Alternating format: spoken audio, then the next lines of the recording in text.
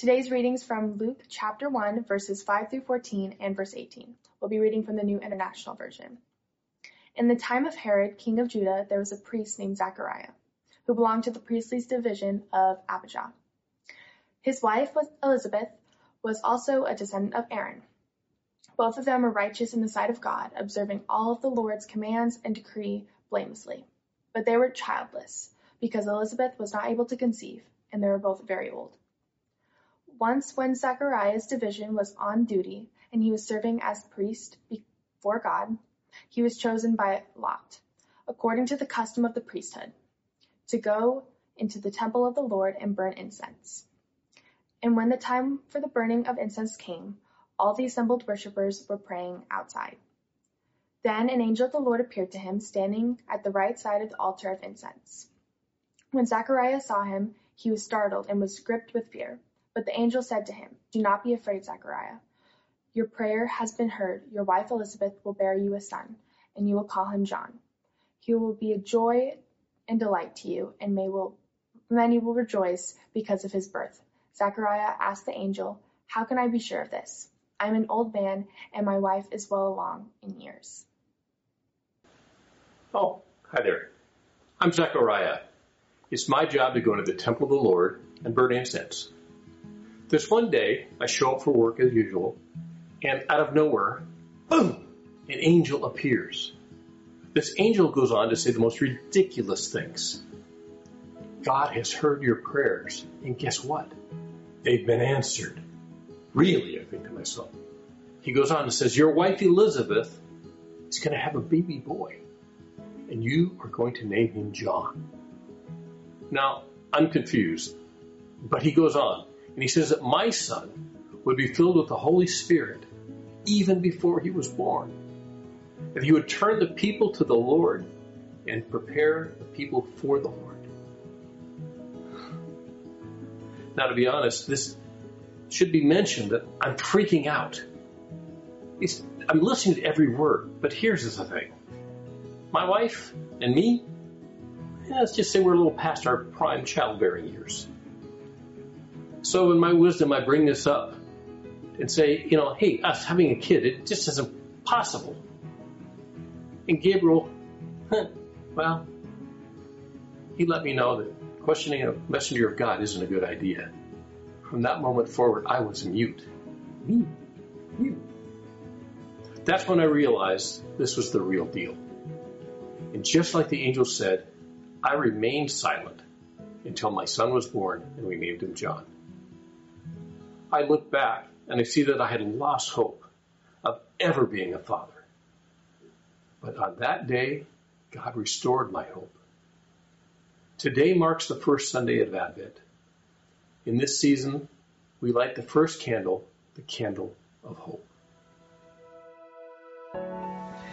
Welcome to the first Sunday in Advent. It's good to be together in this space as we again enter into this age-old, wonderful story, preparing ourselves for the birth of Jesus. Today, we light the candle of hope in a story that is new and yet ancient. We all love stories, especially familiar ones. I remember when our oldest was young, she had a book that we read over and over and over. Every pet is a special friend. We had it memorized. It was a favorite and familiar story. Our grandchildren, when they come to our house too, seem to grab the same books off the shelf. Some of their favorites are I Know a Rhino or The Giving Tree. And even for myself, there have been stories that I come back to. I've been rereading a story series, the Gilead series, from an author named Marilynne Robinson. A wonderful immersion into one family story in a certain time. You see, stories invite us in. Stories help us to look clearly at characters and find out what grand scheme, what grand plans are unearthed in a story. And so today we begin with this familiar story, the Advent series, narratives of real people who ushered in the greatest event in human history. the incarnation of Jesus Christ, God becoming human. We rightly point to Jesus. Jesus is the main point of all these stories. And yet every single story that weaves into his story is significant. And I think we'll find that includes you and I. Now we remember that Jesus coming to earth was divinely planned by God, and yet he worked it out in the lives of normal people, normal places. And so that's what we're going to do during this Advent time. We're going to enter the stories of real people who are looking for hope. And I think we'll be able to recognize in their stories some of our own stories as we look for hope. You know, sometimes the plans of God can seem like a theological abstraction until we see that real people like you and I are invited to fit into it. In their own words, that's what we're going to be calling this series. And because we're going to be talking to, in a sense, sitting down with men and women who first heard this story. We're going to see how they responded, what they felt, what they heard, what they saw. And this week, we heard already from Zechariah. You know, from the very beginning, God's plan had divine involvement with flesh and blood people. And in this story, we see that God has a design, God has a time, God has a place, and God has a couple to usher in his salvation plan for humanity. You know, most of the recording we get about Jesus' infancy comes from our brother Luke in his gospel. He wasn't an eyewitness, but he tells us as he starts his gospel account that he carefully investigated everything from the beginning. That's in Luke 1:3. It seems Luke went to the original sources and sat down and listened to their stories, what they had experienced firsthand. And so Luke has more material on the birth of Jesus than any other gospel. And the details, they draw us in. The characters connect with us, and they set the stage for what's coming next. So today's text from Luke chapter 1, beginning at verse 5. Luke sets his story in its political and religious context. We first hear that it's when Herod was king of Judea. This is near the end of Herod's reign in Judea, and Herod was known to be a ruthless king. He, in fact, had members of his own household killed in order to hold on to power. So it was a politically tenuous time with this kind of a ruler on the throne. And then the religious context. We are introduced to a couple who are from the priestly line of Aaron. Aaron, Moses' brother. The priests had been attending to the needs of God's people and the service in the temple for centuries. And we also know that this was a time where God had been silent for many years. There had been no prophet speaking out the words of God, even as the priests continued to serve in the temple and the people continued to offer sacrifices. But for 400 years, God had been silent. No prophet raised up to speak God's word to the people. Had God forgotten? Had his promises failed? You know, sometimes our own stories ask those questions, and we can look at our stories in the same way. Our stories, which happen in a certain time. 2020 is a memorable time for all of us, all that happened in this year. A specific place where God has placed you and I, and among a specific people. God's story is always particular, even as it has a grand plan. And so we have this setup for the story of the birth of John. And yes, he comes out in this rest of Luke as kind of the main character pointing ahead to Jesus. But as with any life story, it's not just about the end results. This is also a personal story with two righteous people who had faced disappointment in their life. the story gives us indication that God is looking at every detail and reaching out to an older couple to offer some fresh hope. So we look at this good news of God through the eyes of Zechariah, who had faced deep disappointment. So what does the text tell us about Zechariah in Luke chapter 1? What do we know? Well, we know, as I said, he was a priest. He and his wife both claim a heritage in the priestly line. And Zechariah is connected to the priest Abijah. Back in David's times, the priests were divided into 24 divisions, and Abijah was the leader of one of them. And this is the line from which Zechariah comes. We also hear that he's righteous. He's an upright man. He and his wife both are known to be observant of God's laws. They were blameless. Doesn't mean without sin, but as people looked at their lives, there was more righteousness than not. We also know that this was an important time in Zechariah's career as a priest. You see, it was only 1 week, 2 times a year that the priests actually came into Jerusalem to serve at the temple. But there were so many priests by that time that they had to choose by lottery, who was going to go into the temple to attend to the lighting and offering of incense. So this might have happened only once in a priest's career. This was Zechariah's moment. And he went into the temple and offered the evening prayers as he lit the incense by the altar. Now, it may seem that the timing for Zechariah's presence in the temple was random because it was chosen by lottery. But we can look back and see it was actually orchestrated by God to bring fresh hope into a household, but also fresh hope into the whole nation and the world. God's timing can be seen here. And God's timing may be different than ours, but it is infinitely wiser. Maybe the most telling thing we hear about Zechariah, though, is that he was childless. The one thing lacking in his heritage is a child.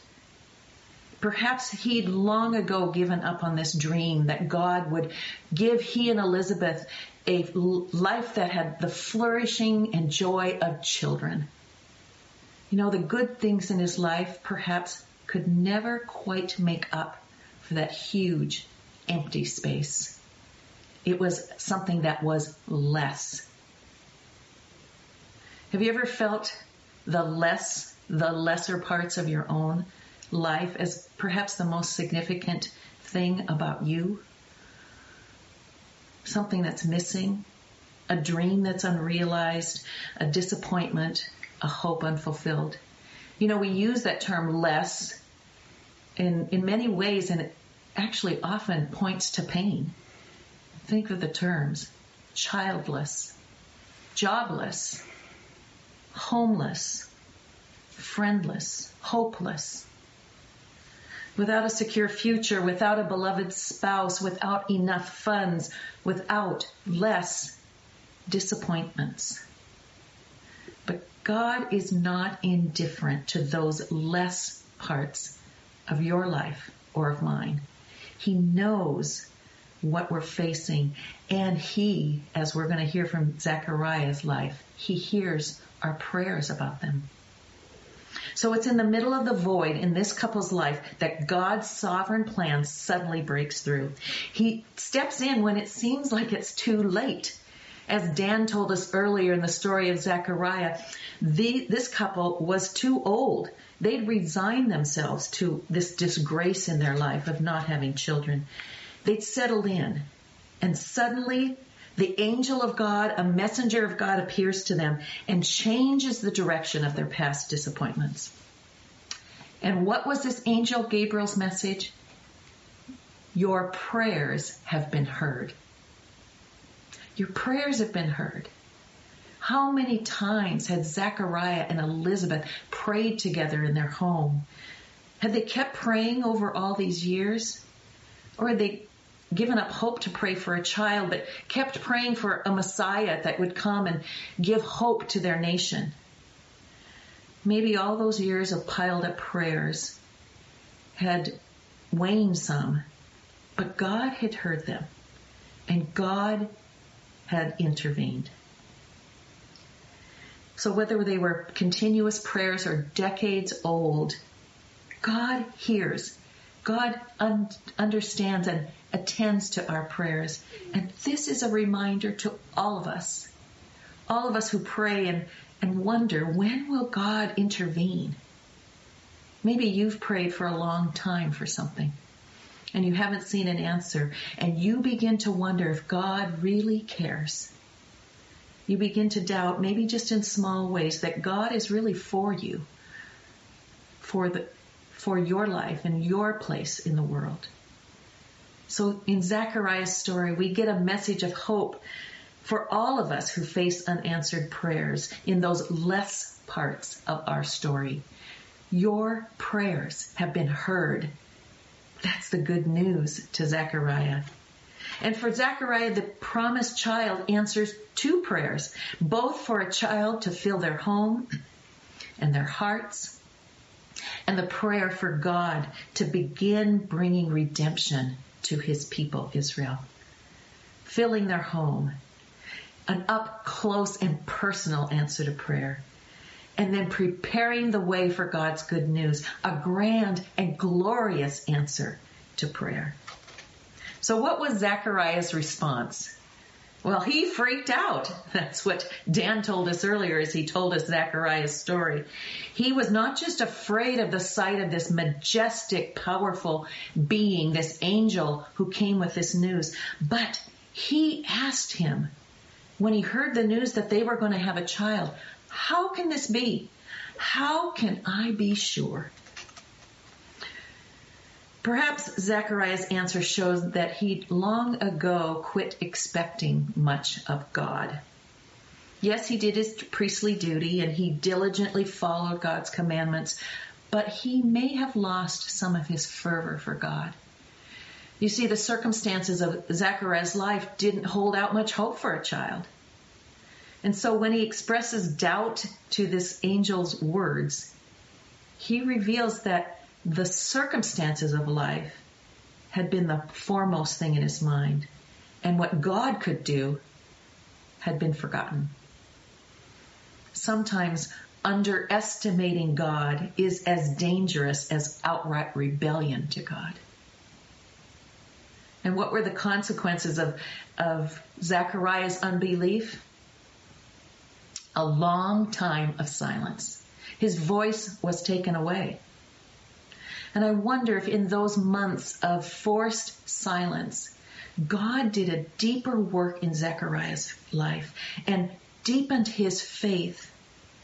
Being voiceless probably allowed him to listen more deeply and to attend to the things of God more fully.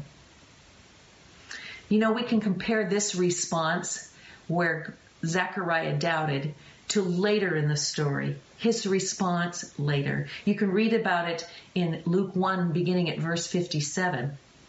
And it happened 9 months later, after this boy had been born into their household, and they were getting ready to circumcise him. John was 8 days old, and the neighbors and the relatives were gathered around to share in this couple's joy, ready to circumcise him, to usher him in and mark him as part of God's covenant people. And Elizabeth repeats what Zechariah had written to her much earlier, that the angel had told them this child's name should be John. Now, Zechariah is no longer swayed by the objections of others who can't understand why they're going to name him a name that is nowhere in their family line. He's completely certain now that all of what the angel had told him would come to pass.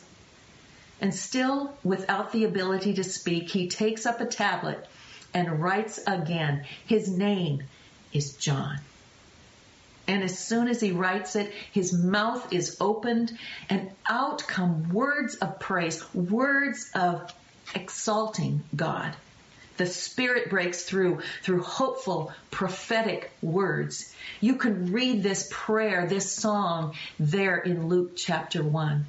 You know, it's one of 4 songs that Luke includes in the narrative of Jesus' birth.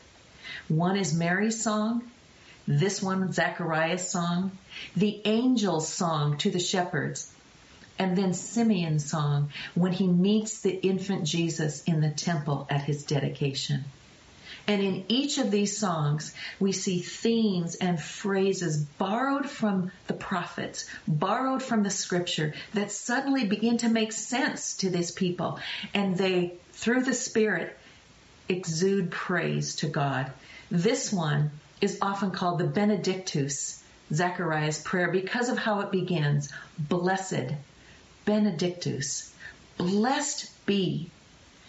From Luke chapter 1, 67 and 68, it says this. His father, John's father, Zechariah, was filled with the Holy Spirit and prophesied, "Praise be to the Lord. Blessed be the Lord, the God of Israel, because he has come to his people and redeemed them."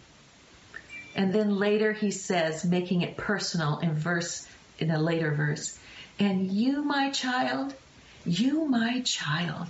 will be called a prophet of the Most High, for you will go on before the Lord to prepare the way for him."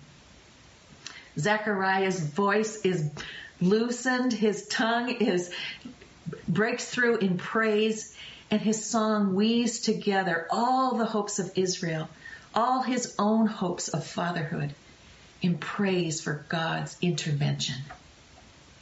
After 400 years of silence, after a childless couple, decades of disappointment, and after 9 months of being voiceless, Zechariah speaks and God's hope and plan break through. So what's the message for us? What can Zechariah's story teach us? Well, one thing we have to say at the get-go is that God never guarantees that we won't face pain and disappointment in our lives. Like Zechariah, you may have longed for, prayed for something for years and years. And there's real disappointment in this. But the issue is not how disappointed we are, but how we handle that. Do we become bitter and resentful and turn our back on God? Do we see ourselves as perpetual victims, stuck in unfair circumstances? Or can we learn, perhaps as Zechariah did in his time of silence, that we can develop a robust faith, a deeper faith that develops into more fully leaning into God and his plans for our story? You know, that kind of response, a response of faith, even in disappointment, allows us to be open to the kind of fulfillment, the kind of new work that God might have for us that we might not have considered otherwise. Can we wait? And can we trust God's timing? And could it be that what looks like a roadblock or a closed door could actually be an opportunity for redirection, for a fresh turn down the road? Sometimes we are deprived of something because God has something uniquely different and better down the road. I was reminded in hearing Zechariah's story this week of the story of Joni Eareckson Tada. You may have heard her story. At the age of 17, full of life, full of dreams, Joni went for a swim with friends. And unknowingly, she took a dive that was way too shallow and didn't come back up to the surface. Her sister went to her and pulled her to safety, and when she got to the hospital, they found that Joni was paralyzed from the shoulders down. 17 years old. Joni was facing a life as a quadriplegic. She'd never be married. She'd never have children. Only the less things seemed to stand out to her. But since that devastating accident back in 1967, Johnny has gone on to find hope, even in the middle of devastating disappointment. She learned to paint by holding a brush in her mouth and sold and used her artwork to earn money. She founded a ministry for the disabled called Johnny and Friends. She became a speaker and an author, having written over 40 books. And she and her husband, Ken, have been married for 38 years. And they continue, even in the midst of continuing disappointments and struggles, they continue to bring hope to others. Johnny says this in one of her books, Pain and Providence. God's hands stay on the wheel of your life from start to finish, so that everything follows His intention for your life. This means your trials have more meaning, much more than you realize. So like Zechariah, our doubt, our faith might be stretched. We might have doubts because of the many disappointments. But we take our disappointments to God. And we also take our rejoicing to God, as Zechariah did, because I believe both are expressions of faith. To be real about the things where you feel less, and to turn into praise when you see God intervene. Zechariah's story reminds us that God often speaks most dramatically in those places that are difficult in our lives, when we're feeling less. Yes, Zechariah and Elizabeth wanted a child. And at the right time and for the right purposes, God gave them not just a child, but a prophet. God gave them the one who was going to prepare the way for the greatest hope of all mankind, Jesus Christ Himself. Later in Jesus' ministry, He points to the unique greatness of John and his birth. In Luke 7:28, Jesus says, I tell you, among those born of women, there is no one greater than John.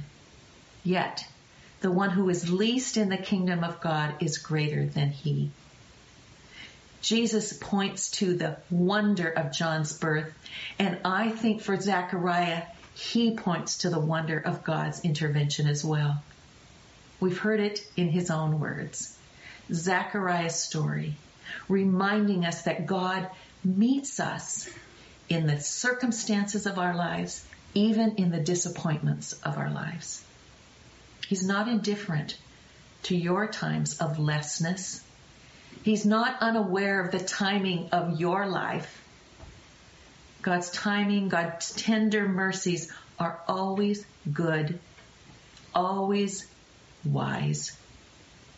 And we can trust as we look at Advent stories and hear something from their own words, that God looks at our lives too and has a grand purpose, something that we're invited to join in, even during this Advent season. If you've never made a choice to intersect your story with the story of Jesus Christ, you can do so this Advent season. Jesus stands ready to meet you, to invite you into a place of hope, whatever you're facing this day. And as we light this candle of hope during this Advent season, let's remember God is meeting us in our stories as well. I invite you to pray with me. Lord, as we look on this candle of hope, flickering yet boldly shining forth, we stand with Zechariah, recognizing those places of disappointment in our own lives and leaning into your timing, to your purposes, with faith that you see the bigger picture and you will do what you intend to do that will bring joy to us and hope to others as well. May this be part of our Advent rejoicing. We pray this through your name, the God of hope. Amen.